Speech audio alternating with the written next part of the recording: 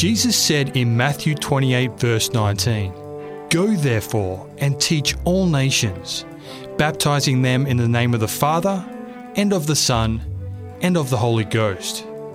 Welcome to Go Teach All Nations, bringing you Christ's teachings through Australian and international speakers. And here is today's presenter, Stephen Groom. Yes, 1, 2. Working?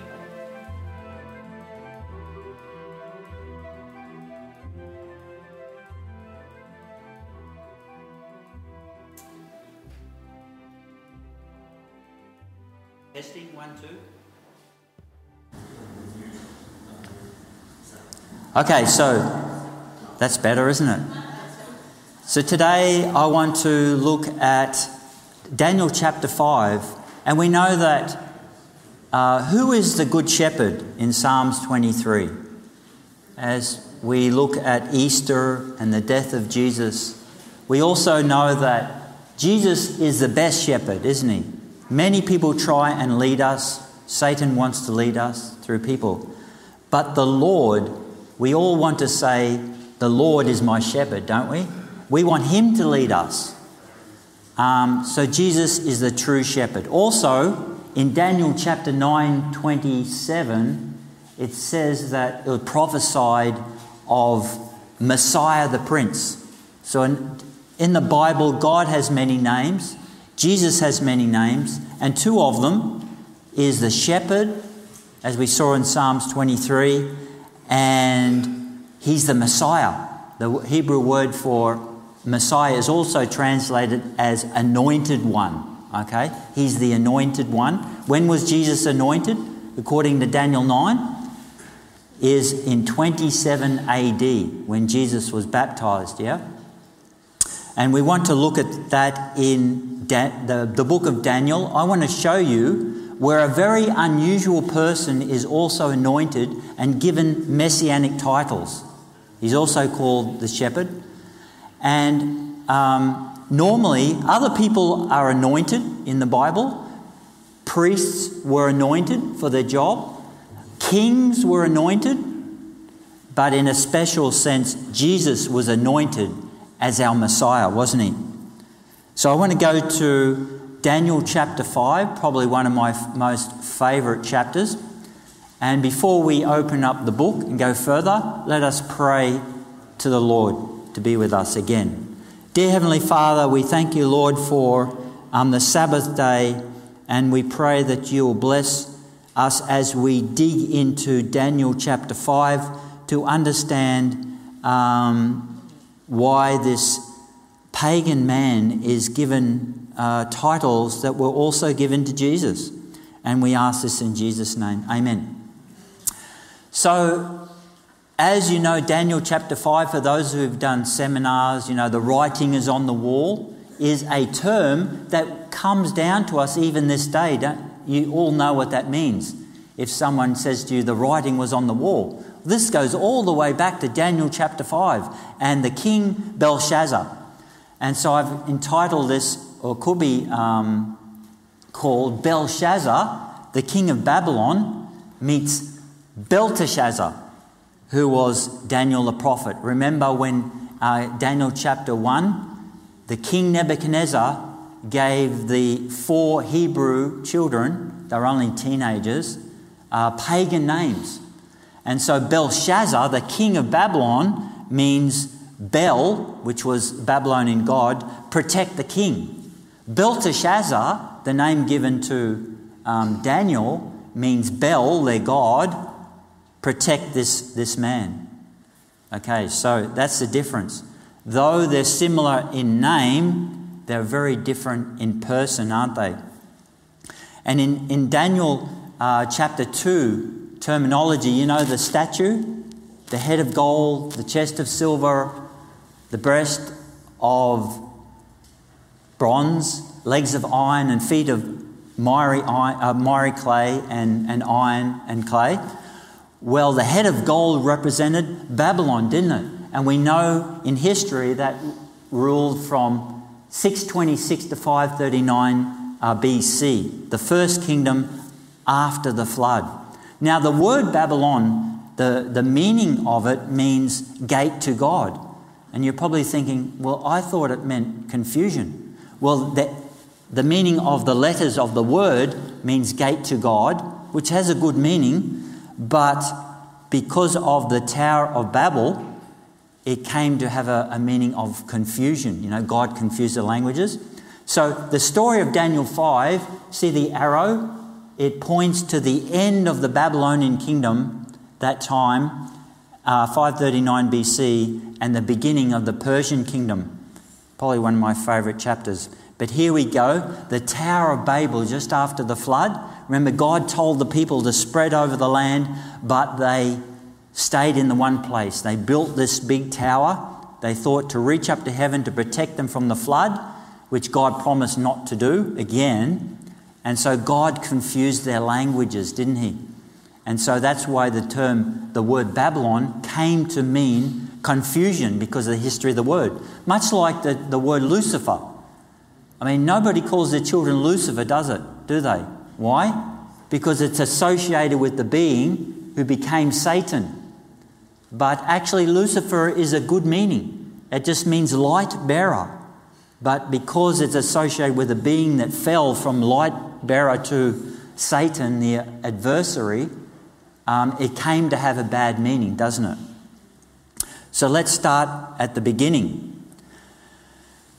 Belshazzar, he was the son of Nabonidus and the grandson of Nebuchadnezzar. Nebuchadnezzar is the well-known name back in Daniel chapter 1, 2, and then 3, and then 4. And we come to chapter 5, and we have Belshazzar ruling in place of his father, Nabonidus. Nabonidus was still alive. He was out conquering other nations, okay? So he was out on a siege, conquering, and he left his son as a co-regent, they call it, ruling in his place. And then we read in verse 1, Daniel chapter 5, if you want to go there and follow through with us. King Belshazzar gave a great banquet for 1,000 of his nobles, and he drank wine with them. Just something on the kingdom. This was the plan of Babylon city, the city of Babylon. It was the wonder of the world. If it was still around, it would be one of the wonders of the world. Now, they know now that the southern palace was where the arrow is. They figured out that's the southern palace, and that's where the only room big enough to hold 1,000 people, where it says that he held his party. And so you see all the list up the top. You can't read them from there, but there were all the temples that were within the city. So these were a very religious people. They just didn't worship the true God. And if you want to see a picture, that is what Babylon looked like. And there is some time delay. Okay, so that's an artist's portrayal of what Babylon would have looked at. And they say the top of the gates. So once again, that's the palace would have been in there near where the Hanging Gardens of Babylon, which was one of the wonders of the world. Now, while he held this party, there was some Medes outside, and Persians had an army under Cyrus, and they were trying to work out how to take over the place. But Belshazzar wasn't the slightest bit worried. In fact, he was so not worried about it that he held a party. As the king of the Medes and Persians marched forward against Babylon in the springtime, the Babylonians encamped without their walls, awaiting his coming. A battle was fought at a short distance, in which the Babylonians were defeated by the Persian king. But when they saw Cyrus was in charge of the Medes and Persians, conquering nation after nation, that they were convinced that he would never stop and their turn would come at last. Here in the story is where their turn comes. And so verse 2 says, while Belshazzar was drinking his wine, he gave the command to bring the gold and the silver vessels which his father Nebuchadnezzar had taken from the temple, which has been in Jerusalem, so that the king and his nobles, his wives and his concubines might drink from them. So they brought the gold goblets that had been taken from the temple of God in Jerusalem, and the king and his nobles, his wives and his concubines drank from them. Notice the repetition. This is used in the original language for emphasis. The writer Daniel is telling us, is reaverting what a terrible event this was. As they drank the wine, they praised the gods of gold and silver, of bronze, iron, wood and stone. What they basically did, they were having a drunken party, a worldly party with lots of drinking of alcohol. And while they were doing that, they praised gods. And where did the vessels come from? Even worse. The vessels came from the temple of God in Jerusalem.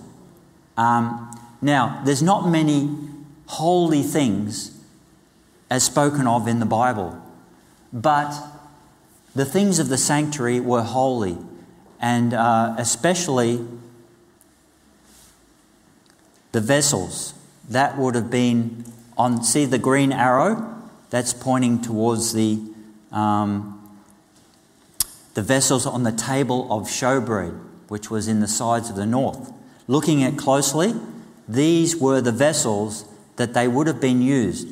These were made, they were consecrated for the use of Yahweh, God, in his temple services. God allowed them to be taken by Nebuchadnezzar, but when Belshazzar used them, he put alcohol in these holy vessels of God and used them in a drunken party. That was too much. Okay, Belshazzar was basically rebelling against God. We'll go more into that later. What frightening event interrupted the celebration? Was the celebrations allowed to continue? No. Something happened. What was it? In verse 5, if you follow on, I don't know if you can read that, it says, suddenly the fingers of a human hand appeared and wrote upon the plaster of the wall near the lampstand in the royal palace. The king watched the hand as it wrote. His face turned pale and he was frightened, so much frightened that his legs began to weak and his knees were knocking. Could you imagine this? It's almost like a cartoon, isn't it? Someone's knees knocking because they're so nervous. What facts can you find from this that shows that the message on the wall could not have been written by a human being? Very clear, isn't it? It just appeared and the fingers were not attached to a body. So just a part of a hand appeared. I think that would scare me. Would it scare you if you were having a party and that sort of thing happened?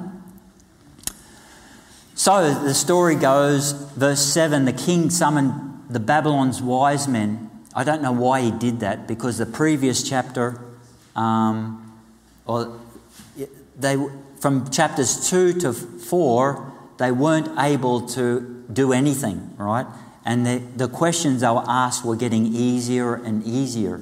And to this point, all they had to do was read the writing on the wall and interpret it. They couldn't do that. And so Belshazzar offered them to be clothed in purple and have a gold chain around his neck, and he would be made the third ruler in the kingdom. Why the third? Because he himself was the second, remember? And that, so King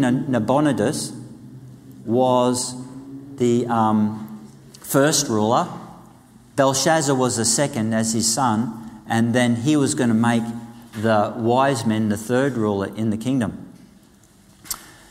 And so none of the wise men were able to read. If you want to have your Bible there in verse 8, we'll go through it, even though it's not on the screen.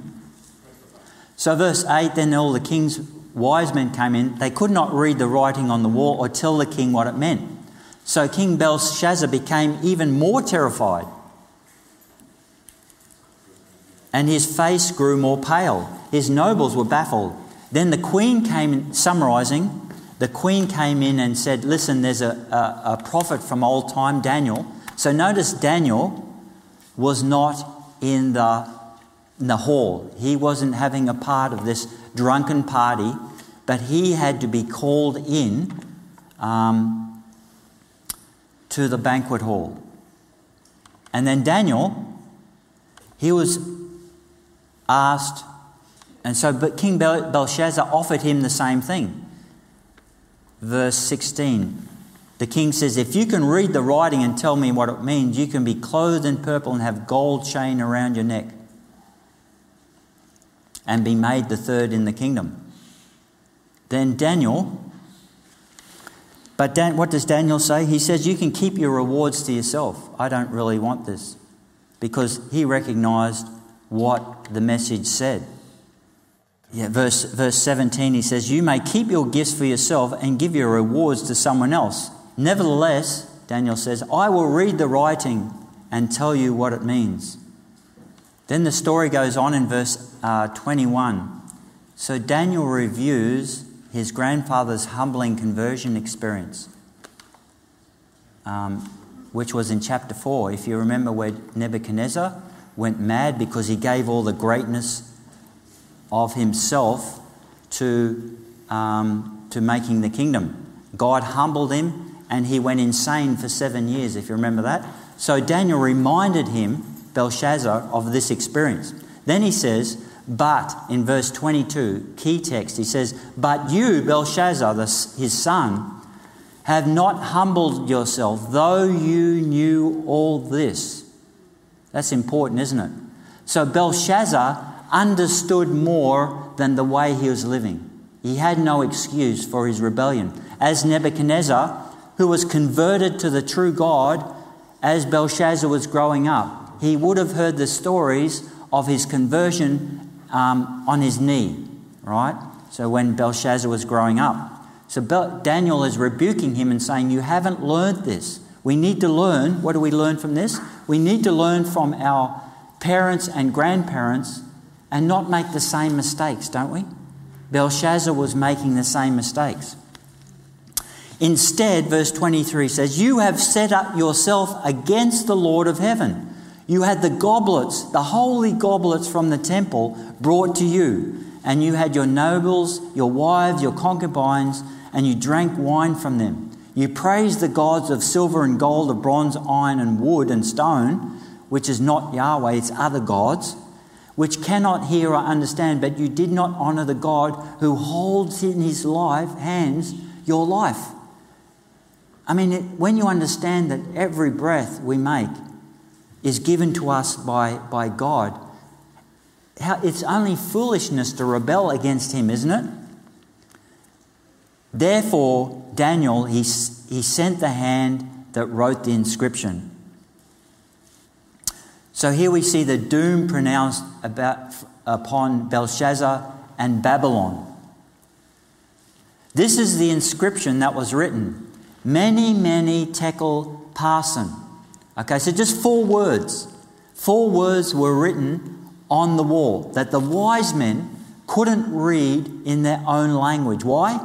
Because it required interpretation. So Daniel, in his explanation, gives a commentary into what it says. And you had to understand God to some degree to be able to interpret it. Many, so the words mean basically numbered, weighed, divided. It's a judgment language. Many, God has numbered the days of your reign and brought it to an end. So Daniel's adding the commentary to what he understood. Tekel, you have been weighed in the scales and found wanting. Be careful, brothers and sisters. We are being weighed in the balances. I hope we're living up to what we know. Belshazzar didn't. Perez, your kingdom is divided and given to the Medes and Persians. Then at Belshazzar's command, Daniel was clothed in purple. A gold chain was placed around his neck. Remember, Daniel didn't want this. And he was proclaimed the third highest ruler in the kingdom. That very night, however, Belshazzar, as the hand pronounced, king of Babylon, was slain, and Darius the Mede took over the kingdom at the age of 62. Darius the Mede and Cyrus, king of Persia, they were working together in this. So how was this fulfilled? The fall of Babylon, what we just saw in the Bible, Daniel chapter 5, represents the fall of Babylon through Belshazzar's eyes, from the summer palace. But there's another part of the Bible that tells of the fall of Babylon through Cyrus's eyes. Now Cyrus, see the river Euphrates? They were camped outside the city, and they had to figure a way how to get into the city, because it was fortified. There was huge walls, and it wasn't easy. No one had been able to do it up until that time. There's the summer palace where they were, and the men were just outside the river.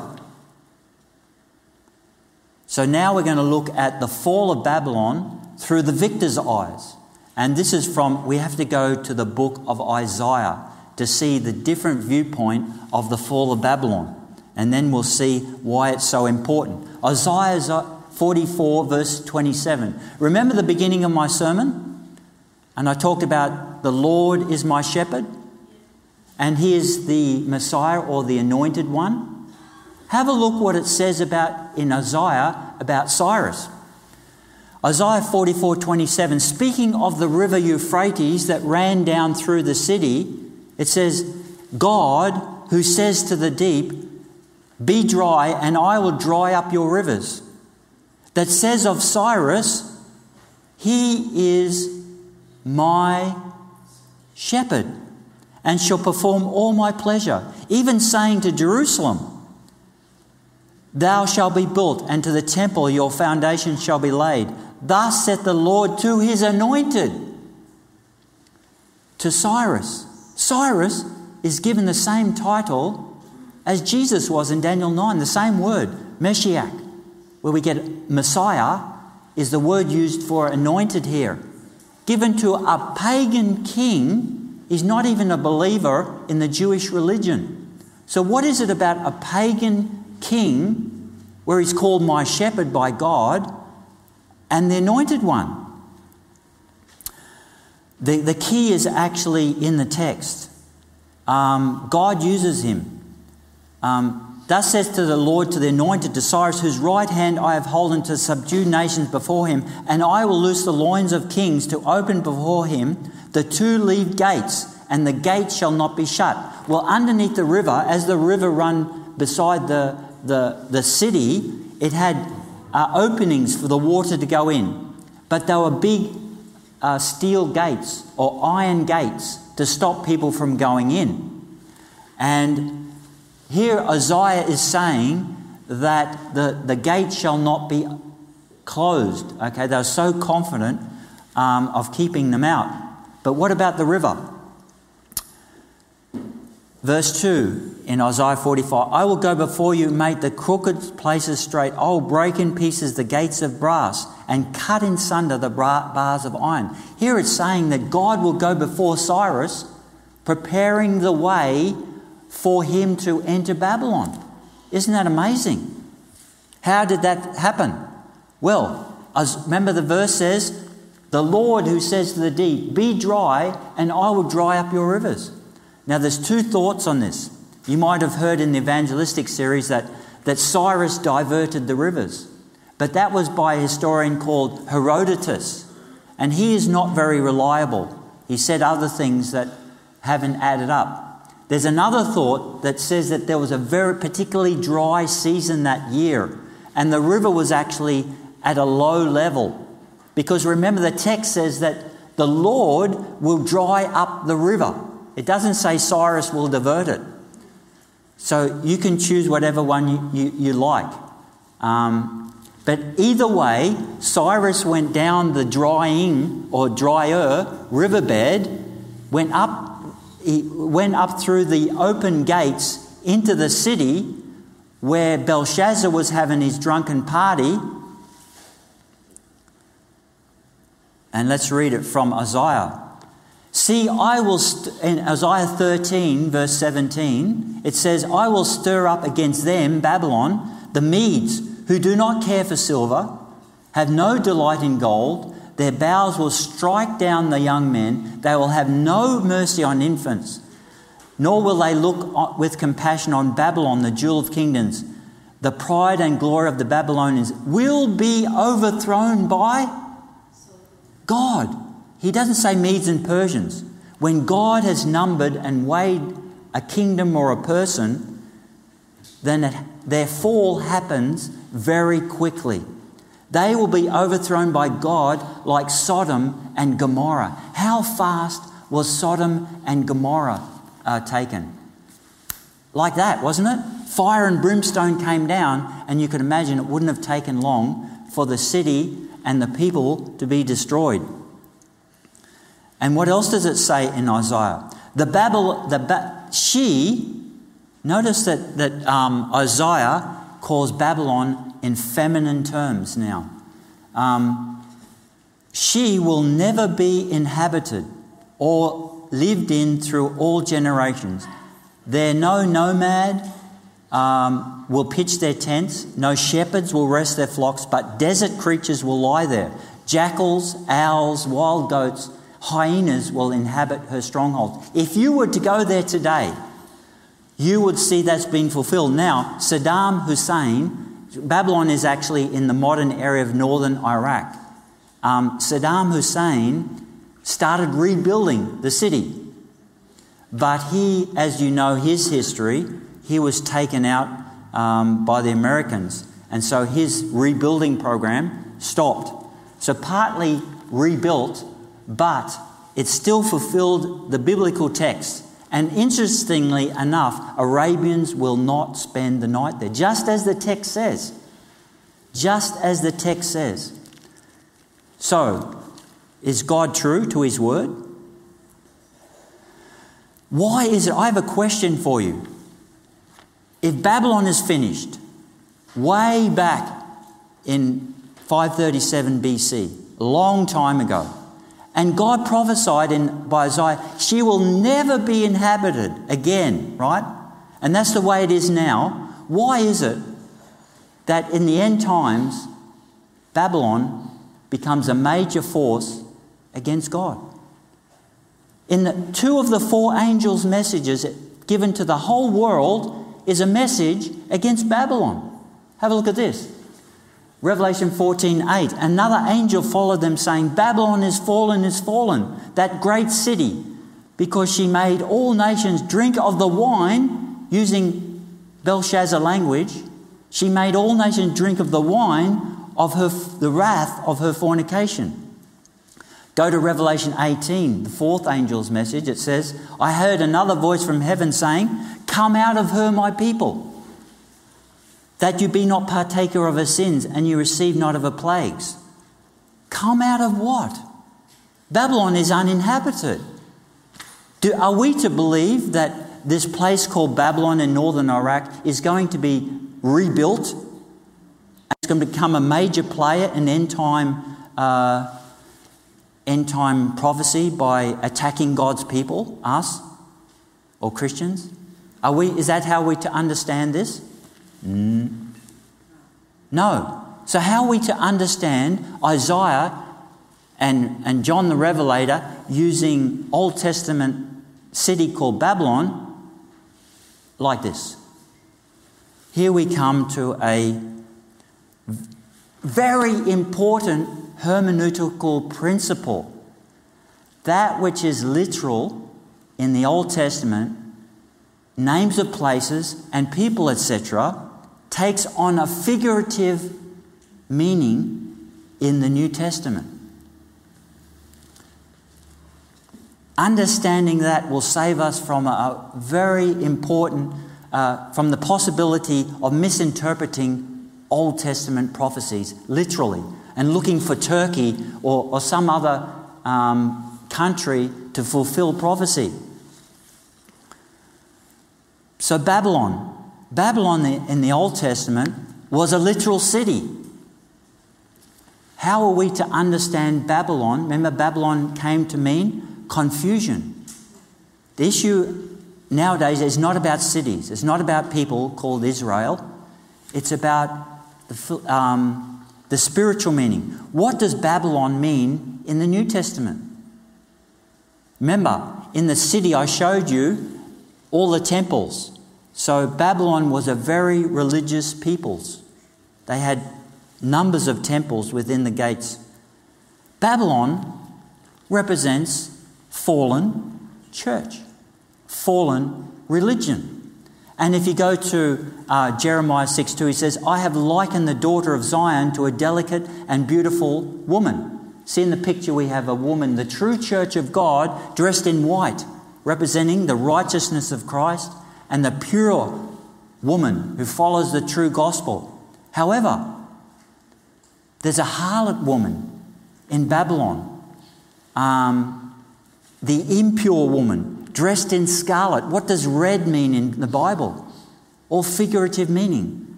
Red represents sin, does it not? Almost the whole of Revelation 17 and 18 is devoted to Babylon, the great prostitute. Let's go through a little bit of it. That sits by many waters. What does water represent? If you go to people, nation. So once again, we have this figurative meaning.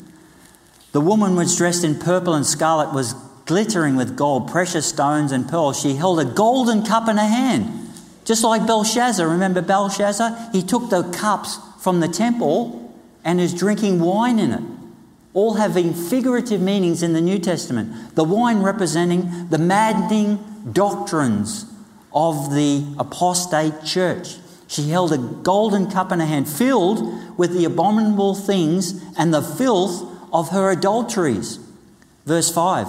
The name written on her forehead was a mystery named Babylon the Great, the mother of prostitutes and of the abominations of the earth.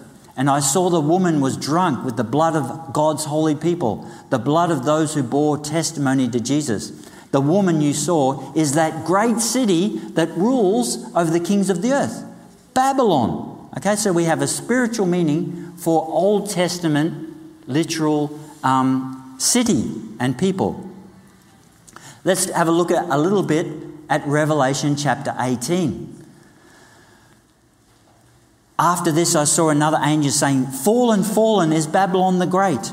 She has become a dwelling place for demons and a haunt for every impure spirit and every unclean bird and detestable animal. For all nations have drunk of her maddening wine of adulteries. The kings of the earth committed adultery with her, and the merchants of the earth have become rich through her excessive luxuries. And I saw another voice coming from heaven saying, Come out of her, my people. So we don't have to come out of a literal place, do we?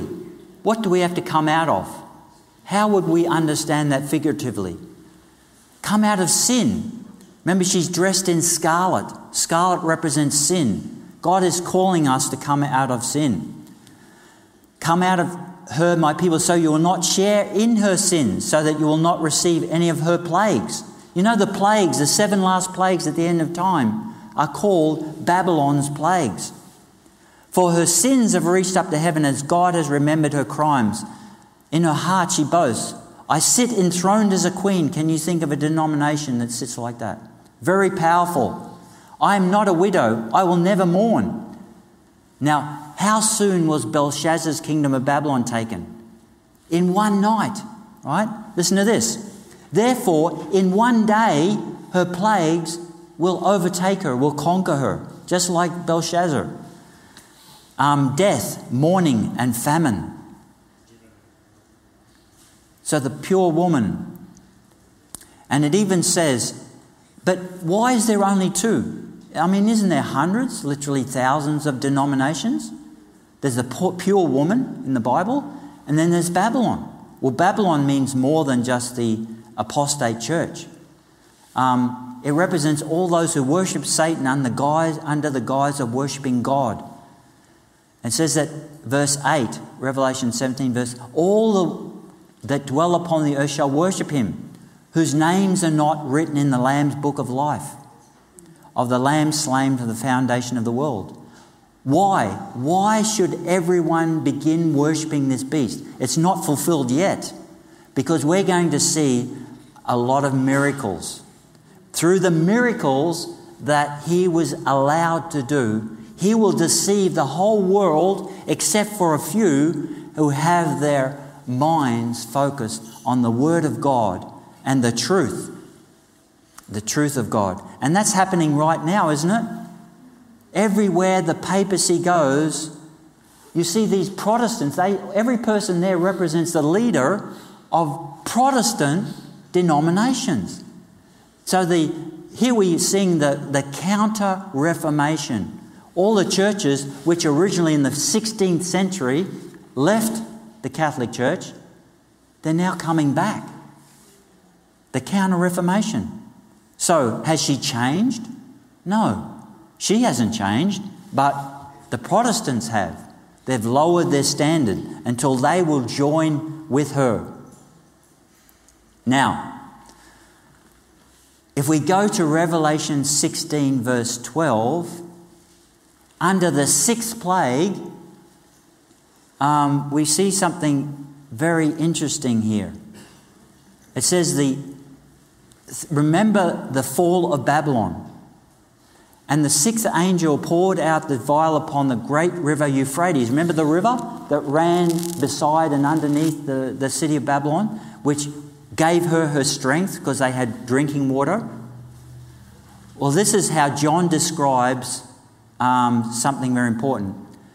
And the water, the sixth angel poured his vial upon the great river of Euphrates, and the water was dried up, and the way of the kings of the east, literally it means the sun rising, might be prepared. Now the kings of the east represented Cyrus and the Medes and the Persians, right?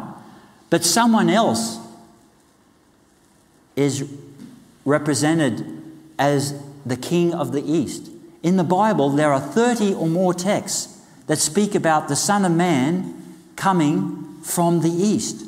And so the first one in Revelation 17, it says, he says unto me, the waters which you saw where the whore sits are peoples and multitudes and nations and tongues. So the strength of an institution is the people that follow her. And this institution has most of the world. It's the greatest denomination that is in the world. On the other point, speaking about the kings of the east, Matthew 24:27, so just as the lightning comes from the east and flashes even to the west, so will the coming of the Son of Man is. So John, the Revelator, he used the fall of Babylon to represent not just the fall of the original Babylon, but he used the language to talk about the second advent of the Lord. That's what he used to describe this event. Isn't that amazing? So literally, Daniel 5 refers literally to the fall of Babylon, up and using Daniel 2 as the statue, right where the gold finishes and the Medo-Persians begin. And secondly, figuratively, to refer to the end of the world. So Babylon is understood in this way.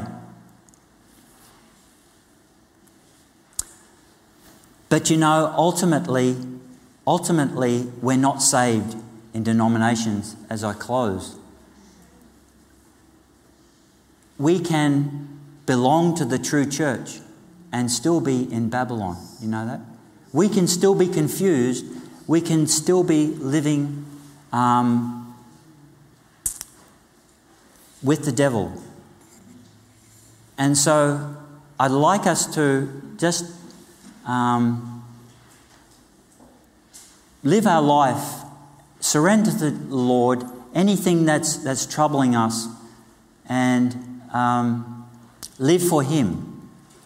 So Babylon, I believe, when God says to come out of Babylon, I believe it's a call to separate each of us individually from any sins that may be separating us from God.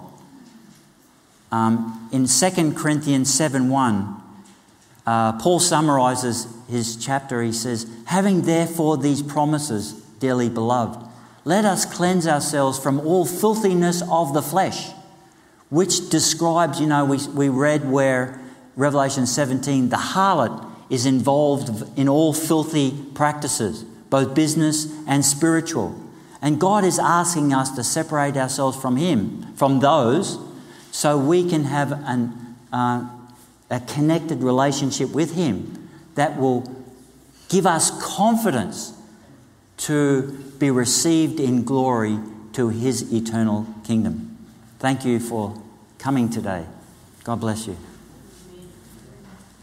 Dear Heavenly Father, thank you for the lesson of Daniel 5. I pray that you'll help us all see the need to not be like Belshazzar and take holy things too lightly to the destruction of our souls, Lord. He took the golden cups dedicated to you and did abominable things in them, took them lightly. I pray that you'll help us see that the importance of being faithful and taking salvation and the things of salvation seriously.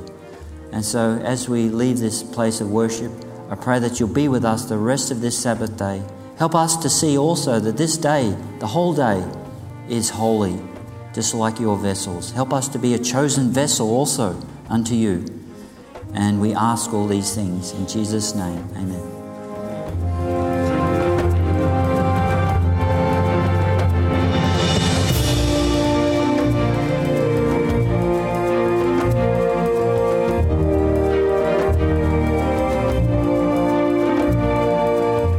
This message was made available by the Dundas Seventh-day Adventist Church.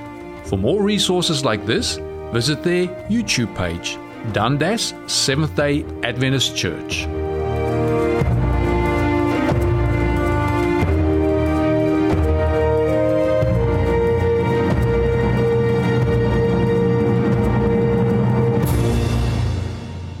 Prayer is the key to heaven, but faith unlocks the door. Words are so easily spoken, but prayer without faith is like a boat without an oar. have faith when you speak to the Master. That's all He asks you for. Prayer is the key to heaven, but faith unlocks the door.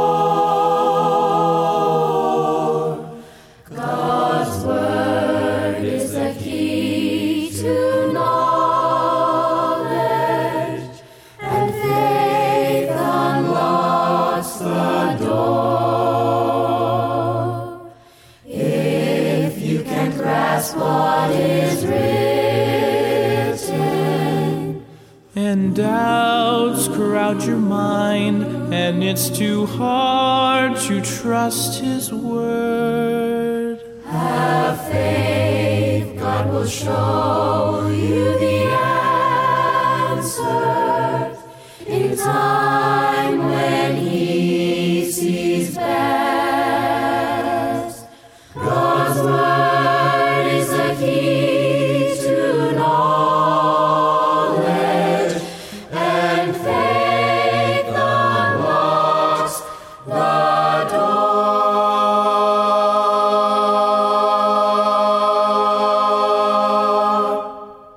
I sing the mighty power of God that made the mountains rise, that spread the flowing seas abroad and built the lofty skies. I sing the wisdom that ordained the sun to rule the day.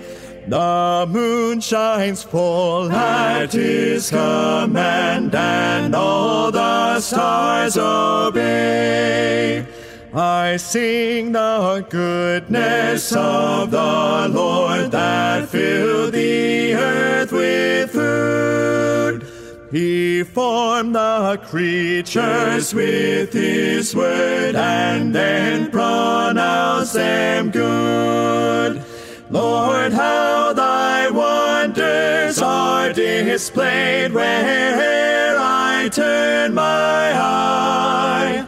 If I survey the ground I tread or gaze upon the sky, there's not a plant or flower below but makes thy glories known.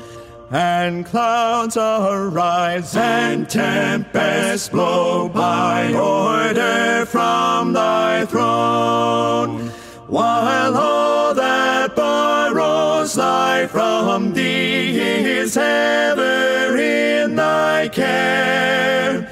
And everywhere that man can be, thou, God, art present there.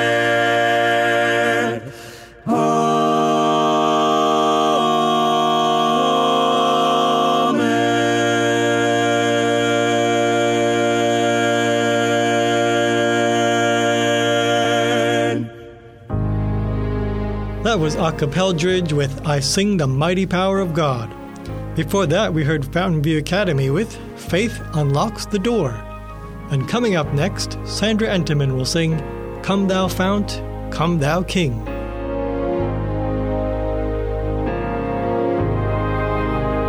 Come thou fount of every blessing, tune my heart to sing thy grace. Streams of mercy never ceasing, call for songs of loudest praise. Teach me ever to adore thee, may I still thy goodness prove, while the hope of endless glory fills my heart with joy and love.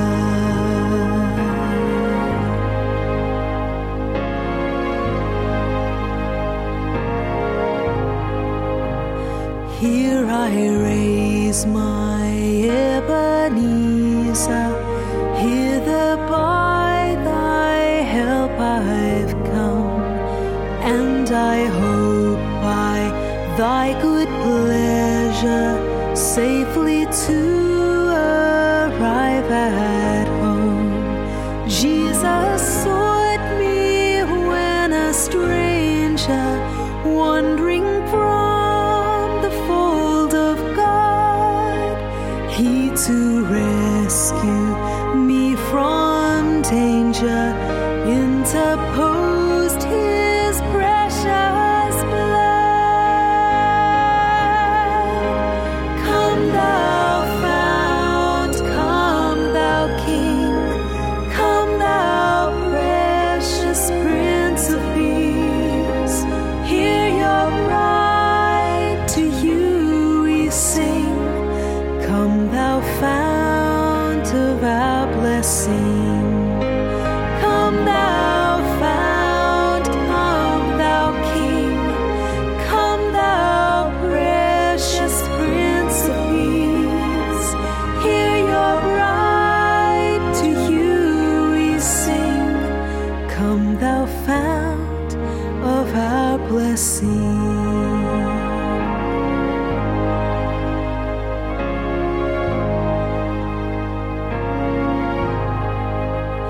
Oh, to grace, how great a debtor daily I'm constrained to be.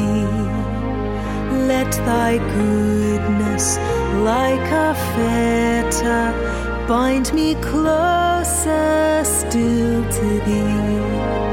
Prone to wander, Lord, I feel it, prone to leave the God I love. Here's my heart, oh, take and seal it for thy courts above. Come thou fount, come thou King, come thou precious Prince of Peace. Hear your bride, to you we sing. Come thou fount of our blessing. Come thou fount, come thou King, come thou precious Prince of Peace. Hear your bride, to you we sing. Come thou fount of our blessing.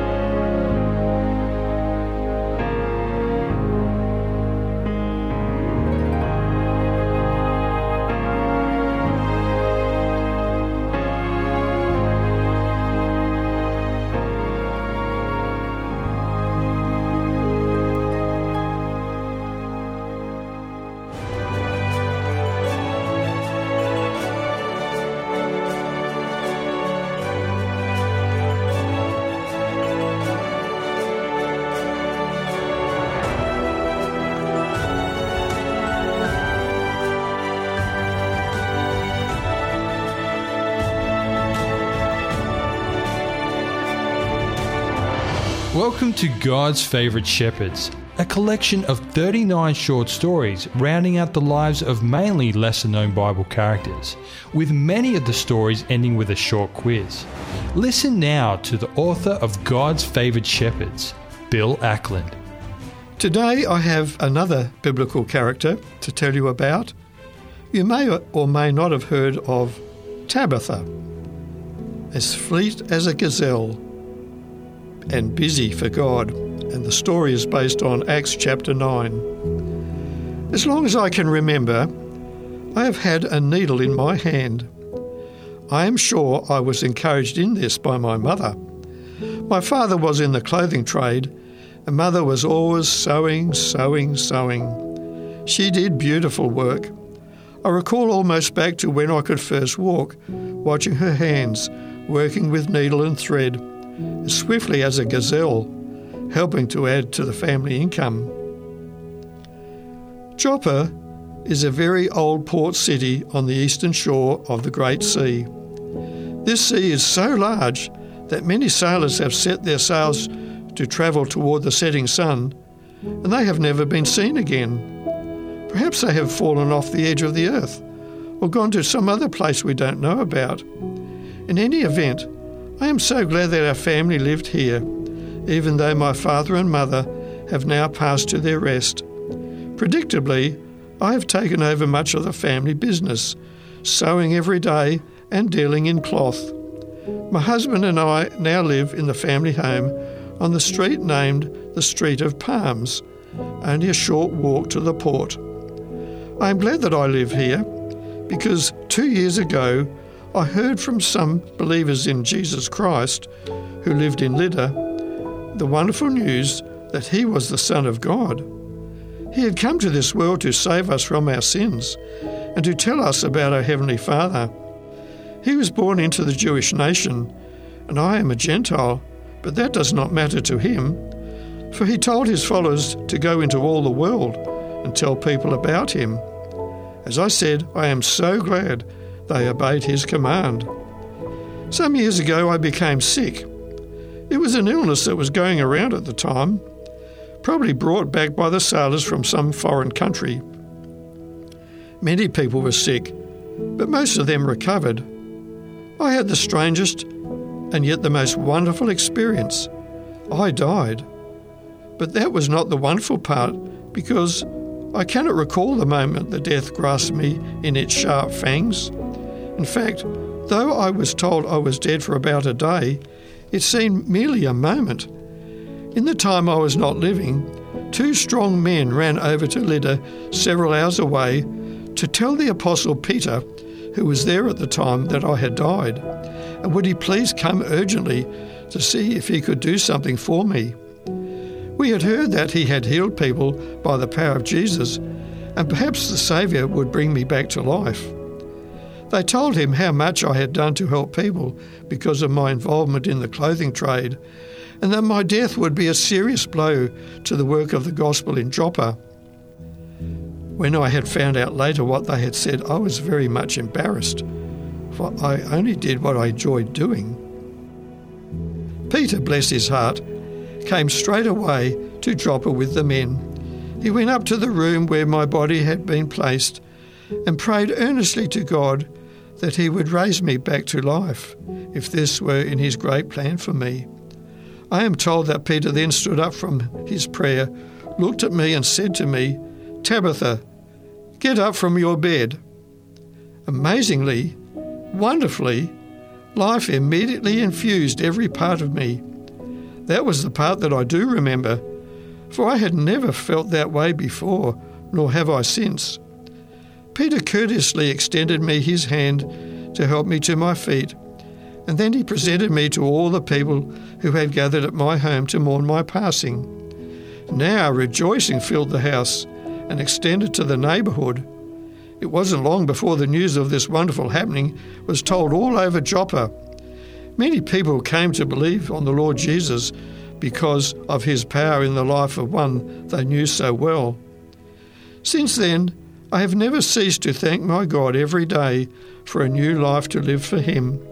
He has kept me from pain in my hands that many of the women have who do similar work as I do. How good is God! You may be more familiar with my Greek name, Dorcas. And now I have a little quiz for you. What other name was Tabitha known by? What type of work did she do for her living?